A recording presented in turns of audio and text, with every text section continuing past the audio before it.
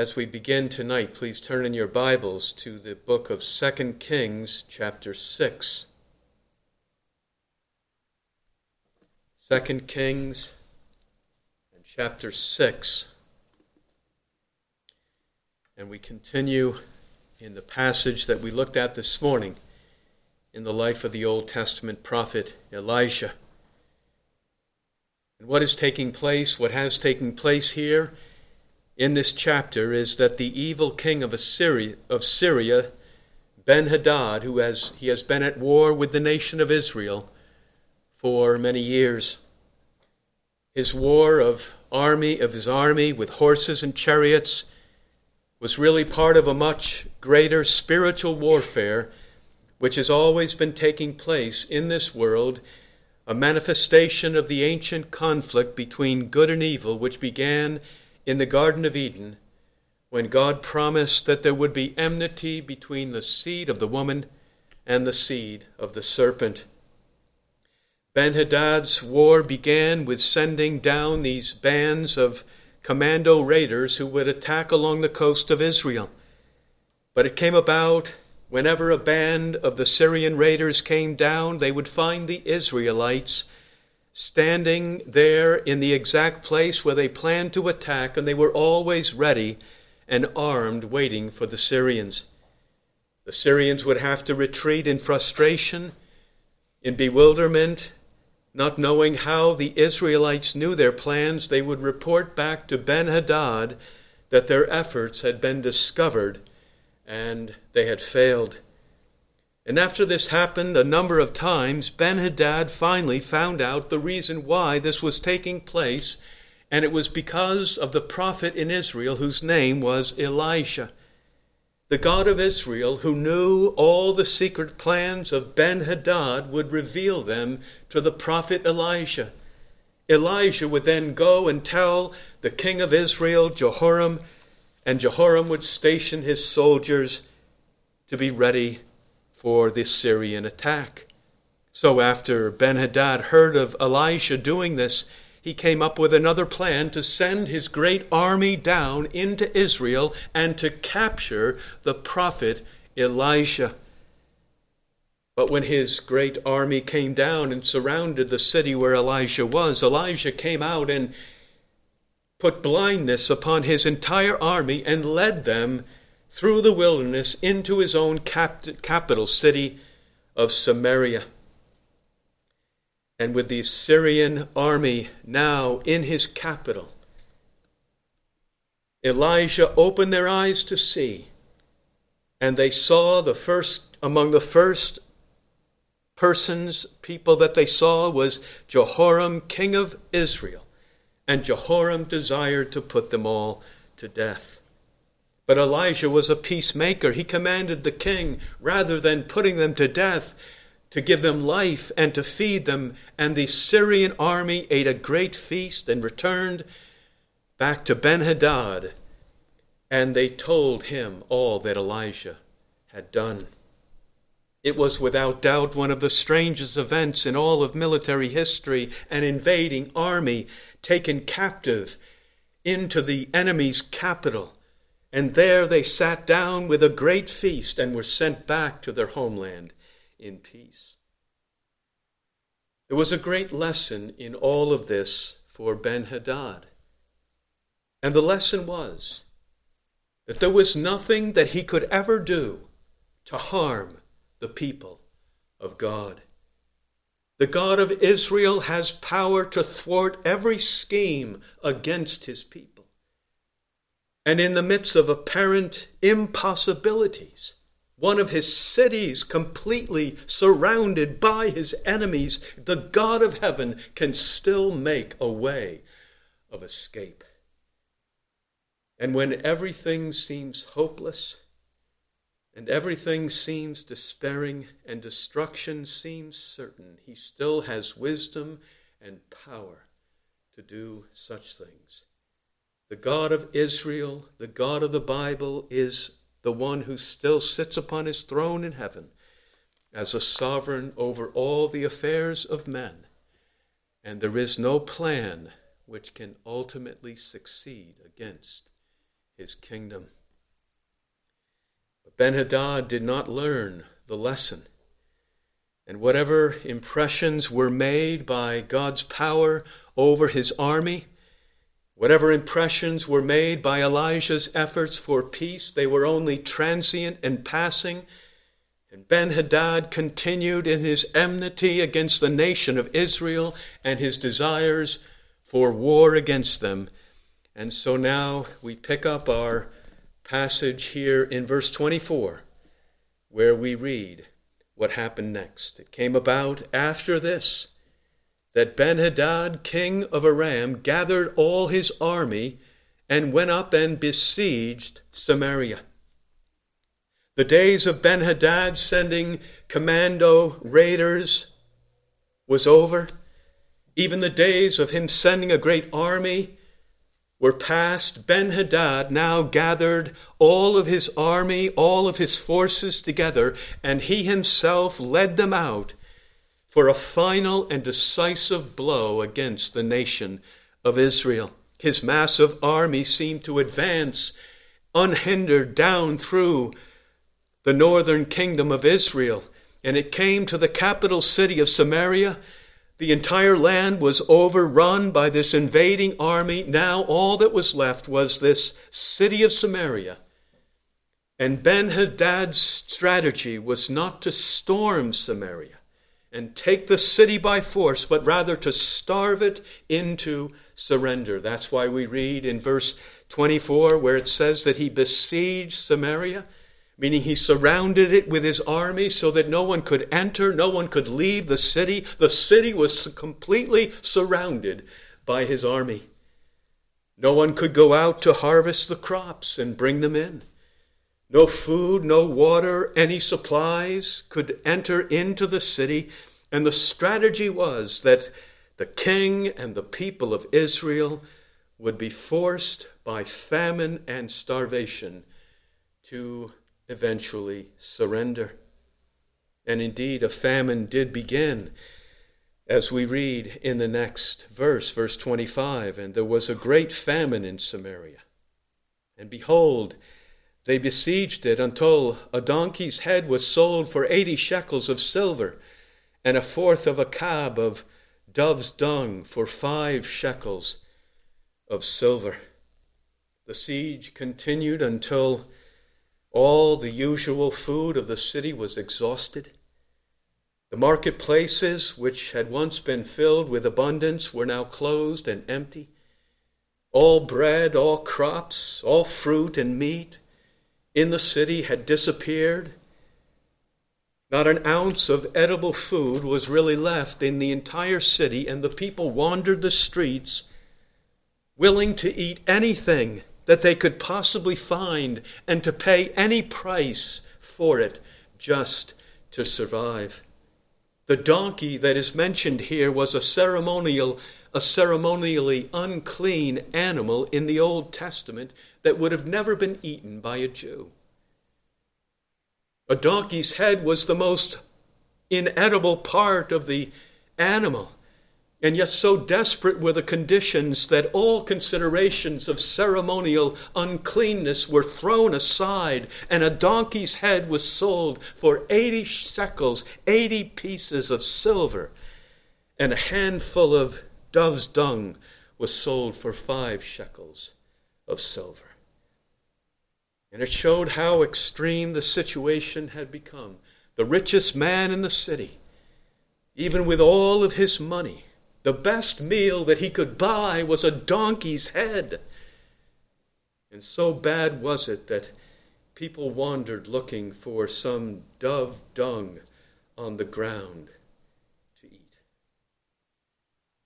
We see how transitory and useless silver and riches can be. There was a time when 80 shekels of silver would buy something of great value in the city of Samaria. But now the famine and the Great Depression of the city has come to the point where even men of great wealth could buy nothing because there was nothing to buy. The book of Proverbs tells us, "Do not weary yourself to gain wealth. Cease from your consideration of it. When you set your eyes on it, it is gone. For wealth certainly makes itself wings and flies like an eagle toward the heavens." And this is what happened in the city of Samaria.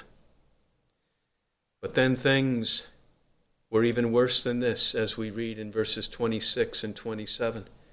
As the king of Israel was passing by on the wall, a woman cried out to him, saying, "Help, my lord, O king." And he said, "If the Lord does not help you, from where shall I help you? From the threshing floor or from the wine press?" So King Jehoram here, he is walking along the wall of the city, perhaps looking out to encourage his troops, seeing the movement of the enemy army outside. And as he walks along, a woman cries out to him for help, and he tells her that even as the king of Israel, there is nothing that he can do for her. He has no grain on his threshing floor, and his wine press is dry, and the only one who can help her is the Lord. Now Jehoram was a very unrighteous king, we know from other passages. And he seems to speak here with a spirit of bitterness and anger, which he blames, and he blames the famine on the Lord. It is as if he says to the woman, this judgment is the Lord's. And if he does not help you, then how can I? If the Lord does not help you, how shall I help you? From my barren threshing floor or from my dry wine press? We remember that it was not too long before this that Jehoram had set the entire Syrian army down for a great feast, but now he has nothing at all. And apparently, as Jehoram looked at this woman, he saw that there was something out of the ordinary, something not right with her, and so he asked her a question. We read verse 28 and 29. And the king said to her, "What is the matter with you?" And she answered, "This woman said to me, 'Give your son that we may eat him today, and we will eat my son tomorrow.' So we boiled my son and ate him, and I said to her on the next day, 'Give your son that we may eat him.' But she has hidden her son." So here we read some of the most unpleasant words in all the Word of God. The Bible never hides from us the darkness of the human heart or the atrocities that men and women can commit. And this is no less the Word of God than any other passage. The situation is so desperate that the people of Samaria have been reduced to cannibalism, and not only cannibalism, but that of the most repulsive kind, in which mothers put their own children to death. The pangs of starvation, the famine is so severe that even the natural instincts of motherly love were extinguished. And this woman had entered into agreement with her neighbor that they would eat her son one day and her neighbor's the next. She had upheld her part of the arrangement, and her neighbor had backed out of hers, and so now she appeals to the king for justice, and she wants King Jehoram to make her neighbor carry out her own promise as well. Jehoram was apparently unaware of these things taking place in the city. But when he heard what this woman has done, Jehoram is struck with a sense of horror and grief. And we find that now in verse 30. It came about that when the king heard the words of the woman, that he tore his clothes. Now he was passing by on the wall, and the people looked, and behold, he had sackcloth beneath on his body. So apparently what took place here is Jehoram was wearing his royal robes as the king on the outside. And he was overcome with what he had heard, and so he suddenly grabs his royal garments and tears them as a token of his mourning. And underneath his royal garments were sackcloth. And he continued to walk along the wall, and the people looked up at him, and they saw their king now walking in sackcloth. Sackcloth was a thick cloth made of black goat's hair, and it was rough and coarse on the skin, and it was often used in the Bible as a symbol of repentance and grief over sin. And we might think that this is what has happened to Jehoram, king of Israel. He is wearing this sackcloth because he is repenting of his sins. And he is calling upon God earnestly, and he is turning from his wicked ways. But as we see from what follows, his sackcloth is only an outward display of religion, and it has no reality in his heart. The very next thing he does is he takes an oath that he will put God's prophet Elijah to death by the end of the day. We read in verse 31, "Then he said, 'May God do so to me, and more also, if the head of Elisha, the son of Shaphat, remains on him today.'" Jehoram, he remembered all that Elijah had done to the Syrian army, how he had blinded them and led them captive into his own capital city there of Samaria. He knew that Elijah still had the same power, and he could do it again, and he could relieve the nation, the city, of this great distress. He could pray for the destruction of the Syrian army, and it would be done. But Elijah refused to use his powers in such a way, and he allowed the city to sink into this great catastrophe. And Jehoram here, he fixes the entire blame on God, on his prophet, and he swears that Elisha shall be put to death by the end of the day. "May God do to me also, as he has done to this woman, and may he do even worse to me, if I do not put Elisha to death this day." This is the way it has always been throughout history, that the true people of God are often blamed when judgments fall on a nation. Matthew Henry writes, "In the days of persecuting emperors, when the empire groaned under an extraordinary calamity, the fault was laid upon Christians, and they were doomed to destruction." And then he quotes from the ancient Romans, "Away with the Christians to the lions." We read in verse 32, "Now Elijah was sitting in his house, and the elders were sitting with him. And the king sent a man from his presence, but before the messenger came to him, he said to the elders, 'Do you see how this son of a murderer has sent to take away my head? Look, when the messenger comes, shut the door and hold the door shut against him.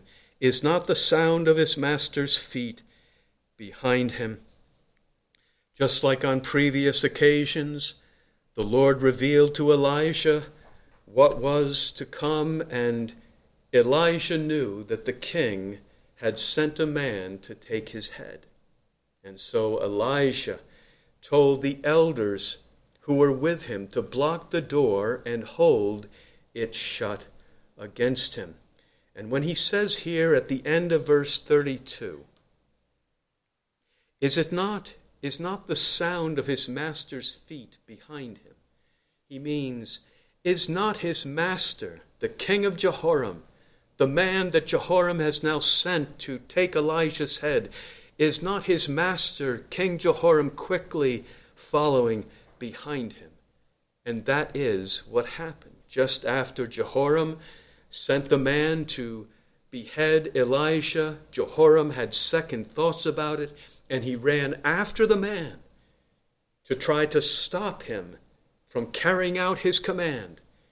And then when we come to verse 33, we have to supply some of the context in order to understand what is happening. In verse 33, the verse begins, "And while he was still talking with them, that is, while Elisha was still talking with the men in his house, behold, the messenger came down to him, the messenger from Jehoram." And now what appears to have happened is that Jehoram the king arrives and enters the house, and it is Jehoram who now speaks to Elisha at the end of the verse. And Jehoram said, "Behold, this evil is from the Lord. Why should I wait for the Lord any longer?" Elisha had apparently told Jehoram that the only hope for deliverance was from the Lord, that he should not surrender the city, that he should wait for the Lord and his help. But the king is in despair. The king Jehoram, he has no hope at all. And so he says here to Elisha, "Behold, this evil, this judgment, it is all from the Lord. Why should I wait for his deliverance? Why should I wait for the Lord any longer?" It is true that the great crisis had come from the Lord, and it was God's judgment on the nation of Israel. It was God's judgment for their forsaking him and his commandments, for their turning aside to other gods. The nation of Israel as a whole, Jehoram as the king of that nation, they were guilty of turning away from God's commandments. If we were to read other passages, we would find that Jehoram had set up Baal worship in the city, right there in the city of Samaria. He had the Asherim, he had the golden calves, he had all kinds of idolatry and false worship throughout the land of Israel, and now all of their false gods were failing them. They could do nothing for them in this time of calamity. And Jehoram, wearing his sackcloth, was like many others. When times get hard, they put on an outward display of religion, but it has nothing to do with true repentance in their hearts. And throughout this passage, Jehoram finds fault with God, and he blames the entire catastrophe on him and on his prophet Elisha. And he makes no mention of his own sins or the sins of the people or any need of repentance among them. He tells the woman at the wall that if the Lord does not help, he can do nothing for her. He takes an oath that he will put Elijah to death by the end of the day. And he declares it is all God's fault and there is no hope of deliverance. Behold, this evil is from the Lord. Why should we wait for the Lord any longer? So Jehoram here, he has charged God with dealing unfairly with them and bringing this great calamity upon them. God is unjust. He is unfair in his dealings with us. This is the way it often is when God's judgments fall upon men. They blame it upon him and they rail against him and claim that it is not right and he has not dealt justly with them. We might wonder ourselves when we see the extent to which this judgment has come.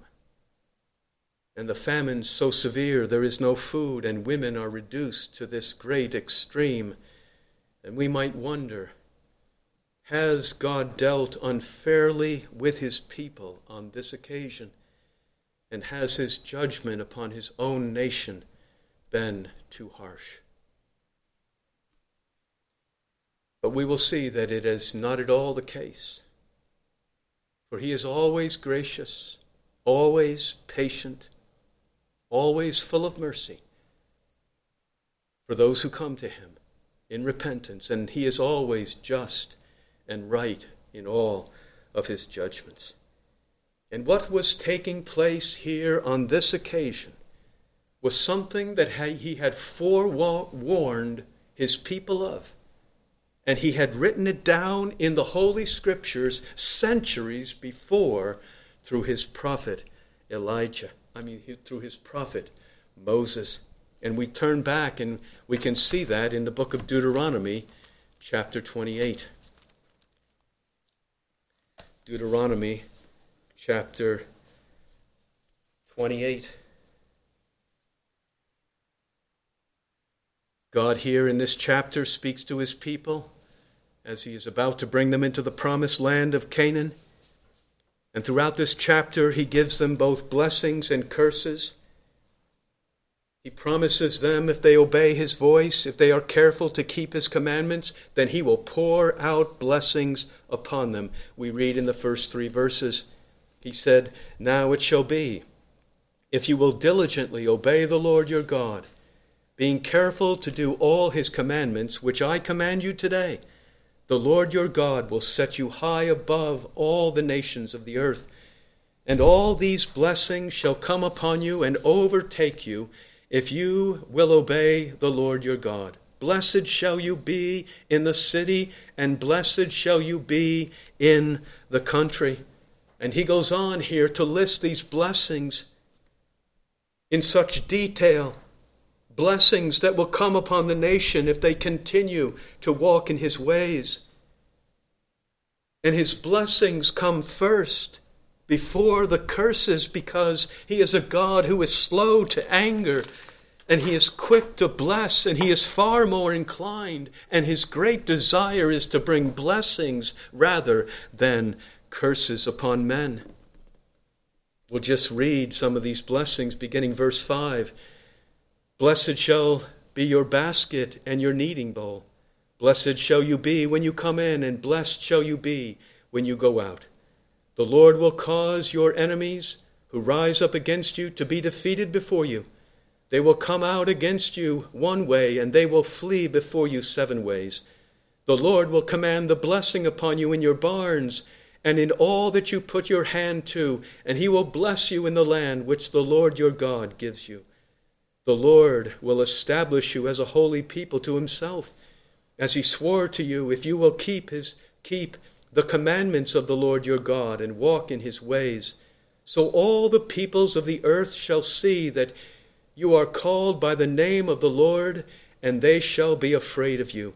And the Lord will make you abound in prosperity, in the offspring of your body, and in the offspring of your beast, and in the produce of your ground, in the land which the Lord swore to your fathers to give you. The Lord will open for you the good storehouse, the heavens, to give rain to your land in its season, and to bless all the work of your hand, and you shall lend to many nations, but you shall not borrow. And the Lord will make you the head and not the tail, and you only shall be above, and you shall not be underneath, if you will listen to the commandments of the Lord your God, which I charge you today to observe them carefully, and do not turn aside from any of the words which I command you today, to the right or to the left, to go after other gods to serve them." So here we have God's blessings upon his nation if they will follow him and obey him. He seems to pour out these blessings, blessings upon blessings, and he seems to weigh them down with great blessings if they will only obey and follow him.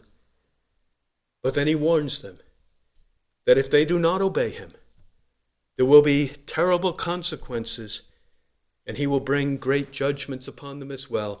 And that's how it continues now, verse 15 and 16.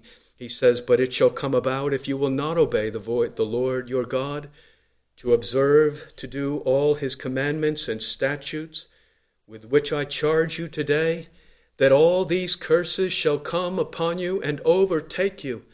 Cursed shall you be in the city, and cursed shall you be in the country." The curses do not come without cause. They are not sent for light or trivial reasons. God takes no delight in sending the curses. It is not his desire to send them, but they are sent because of the sin of not obeying the Lord. And if they will not listen to him, and keep his commandments, then he goes on now to list various curses, many curses that will come upon them. We read just a few verses down in verse 49. Down in verse 49 through 53, he says this: "The Lord will bring a nation against you from afar, from the end of the earth, as the eagle swoops down, a nation whose language you shall not understand, a nation of fierce countenance, who shall have no respect for the old, nor show favor to the young.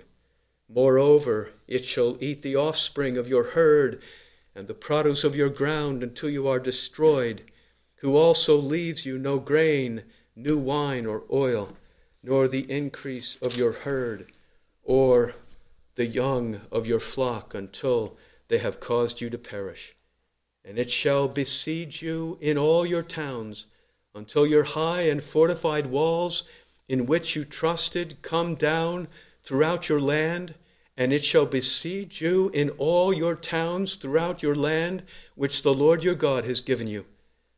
Then you shall eat the offspring of your own body, the flesh of your sons and of your daughters, whom the Lord your God has given you, during the siege and the distress by which your enemy shall oppress you." And then down verse 56 and 57. "The refined and delicate woman among you, who would not venture to set the sole of her feet on the ground for delicateness and refinement, shall be hostile toward the husband she cherishes, and toward her son and daughter, and toward her afterbirth which issues from between her legs, and toward her children whom she bears. She shall eat them secretly for lack of anything else, during the siege and the distress by which your enemy shall oppress you in your towns." So the very same thing which happened in Samaria in the days of Jehoram the king was spoken by God and written down in the Old Testament scripture in the days of Moses, more than 700 years before it took place. That if they disobeyed the Lord, he would send an invading army against them, who would besiege their cities, and the famine would become so severe that they would be reduced to the most extreme measures of survival. And all of this warning was given to keep them in the ways of obedience. God was always gracious to his nation, even in his warnings of them, to tell them what would come, so that they would turn from their sins, so that it would not come to pass. So when Jehoram went out that day and found that woman on the wall and heard what she said, it should have come to him as no surprise, because he knew that they had disobeyed God's commandments, and he knew that the nation had turned from God after other idols. And he could have read in the book of the law what God had forewarned long before through Moses, and now it was all coming to pass. And we should remember that God made ample provision for pardon, for the forgiveness of sins under the Old Testament. He commanded the priests to offer their sacrifices so the sins of the people could be forgiven. And over throughout the law of Moses, we read these words, that the priest shall make atonement for him in regard to his sin, and he shall be forgiven. He was always a forgiving God. And if Jehoram and the people of his day had been willing to repent, they would find mercy. They would find compassion. He is slow to anger, gracious and compassionate, and always abounding in loving kindness and mercy. And we add to this that by the time of King Jehoram, the Lord had been patient with his people of that northern kingdom for decades upon decades. The prophets had been sent, prophet after prophet, to warn them, to call them to repentance. Elijah himself sent to them with such mercy and works of supernatural power to show the kindness and the mercy of God to them. But the people of Israel despised the prophets, and they would not listen to their words. And now finally the patience of God has run its course, and he now sends the great judgment upon them. He was never rash or quick in doing so. He was never unfair or unrighteous. The people had nothing really to complain of. The blame was not with God or his prophet. The blame was with them and their love of sin. The Lord had warned them 700 years before, and he had graciously pleaded with them through the prophets to turn back to him. Does God not have a right to require obedience from the creatures that he has made? Does he not have the right to hold men accountable for their rebellion against him? Sin is no light or trivial thing in his eyes. His holiness and justice demand that sin must be punished. Sin carries an awful punishment, and that's what we see in that famine in Samaria. As repulsive as it is for us to hear the things we read of in the city of Samaria, we can be sure that human sin is far more repulsive in the sight of the holy God. And we learn from what happened in Samaria that God's judgments, just like his promises, are fulfilled exactly according to his word. The same with his judgments. His judgments are fulfilled exactly as they said they would be. Even so many centuries before, down to the details, his word of judgment comes to pass. And the same thing is true for us today, that God has foretold us that there will be a day of judgment coming upon the entire earth. And it will be a day of judgment far greater than anything that took place in Samaria. And we read of it in the book of Acts, chapter 17. We'll turn there, the book of Acts, chapter 17.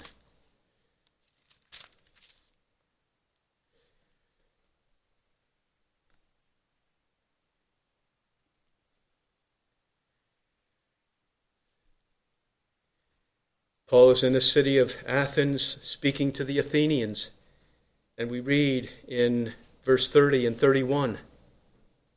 Paul says, "Therefore, having overlooked the times of ignorance, God is now declaring to men that all everywhere should repent." Verse 31, "Because he has fixed a day in which he will judge the world in righteousness through a man whom he has appointed, having furnished proof to all men by raising him from the dead."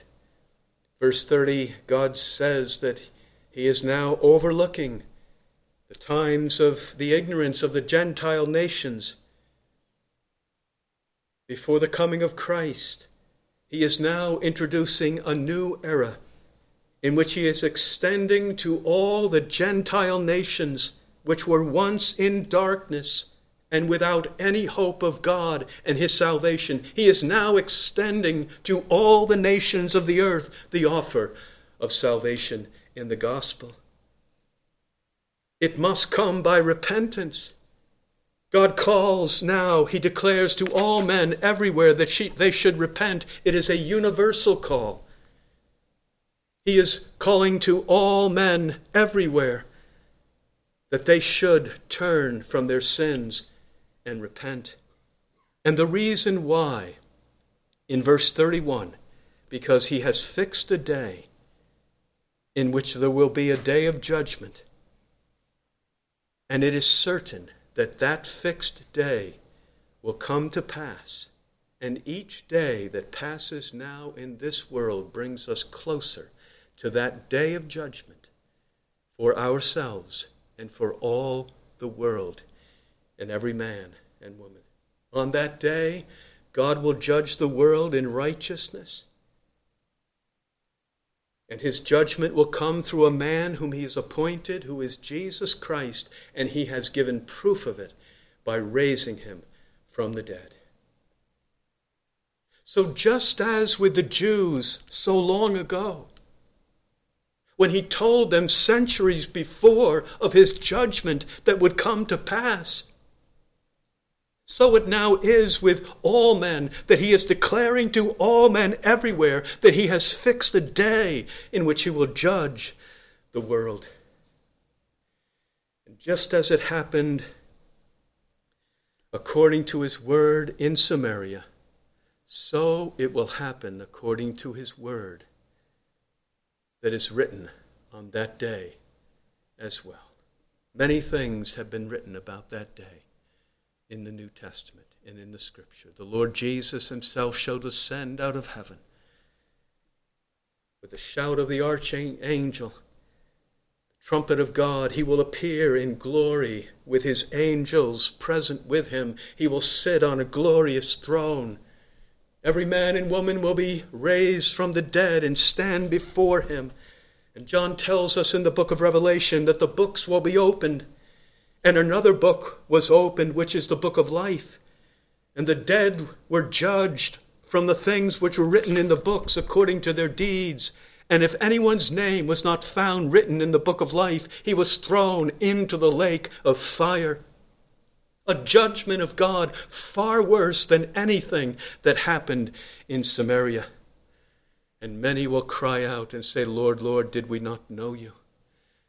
And did we not do all of these things in your name? And did we not sit with you in the streets? And did we not eat with you? And he will say to them, I never knew you. Depart from me, you who practice lawlessness. So what God is doing today is just as he did with Samaria so long ago. He has forewarned that the day is coming, and he is calling all men to return to him, because all who repent and all who come in faith to his beloved Son, what will they find? Not judgment, but they will find mercy and forgiveness and grace from our Lord Jesus Christ. We turn back to 2 Kings chapter 7. 2 Kings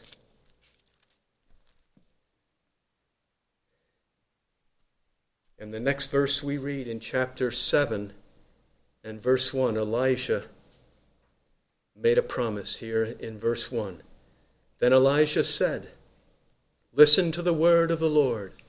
Thus says the Lord, Tomorrow about this time a measure of fine flour shall be sold for a shekel, and 2 measures of barley for a shekel in the gate of Samaria. The whole city was in the midst of a great famine. Elijah, the prophet, speaks the word of the Lord here and makes this most astonishing promise that within 24 hours the entire judgment will be removed. The siege will be lifted, the Syrian army will be gone, the gates of the city will be opened, and there will be a great abundance of food, a measure of fine flour, 2 measures of barley will be sold for only a single shekel of silver. The whole thing seems so impossible. The city is suffering under the most extreme horrors of the famine. There is not a speck of flour. There is no barley anywhere to be found in the city. But nothing is impossible with God. And his promise here came to pass. And as the story goes on, everything that Elijah said was true. And there was this amazing deliverance. And this great abundance was given to the people. The same thing is true for us as sinners in our need of salvation. How can guilty sinners be delivered from the judgment of a holy and righteous God? It seems so impossible. Our sins are so many.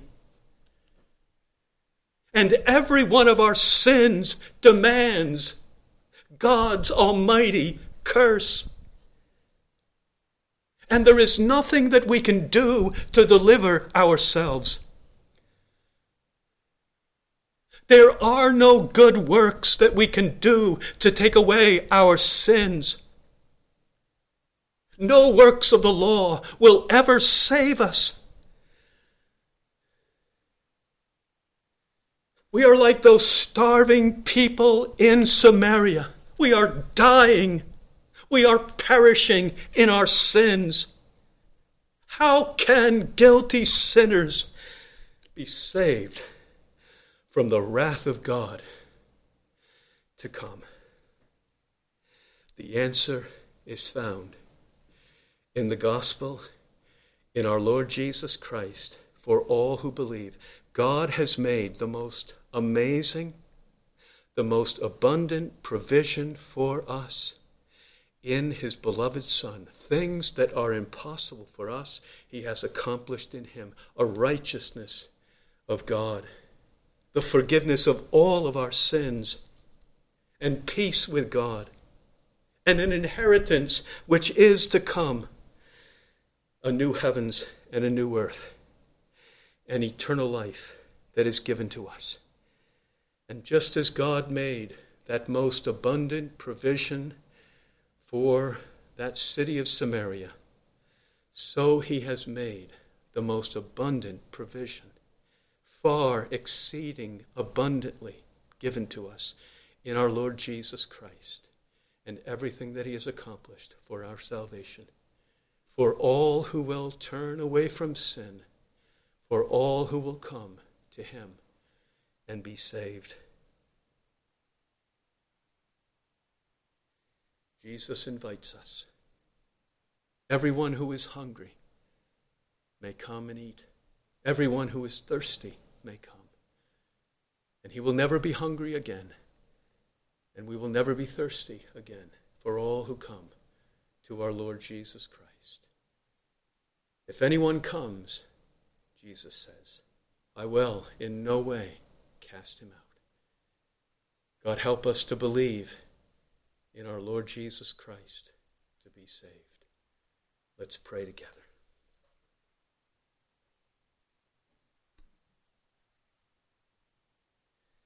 Father, gracious God in heaven, thank you for the great mercy that you have shown to us.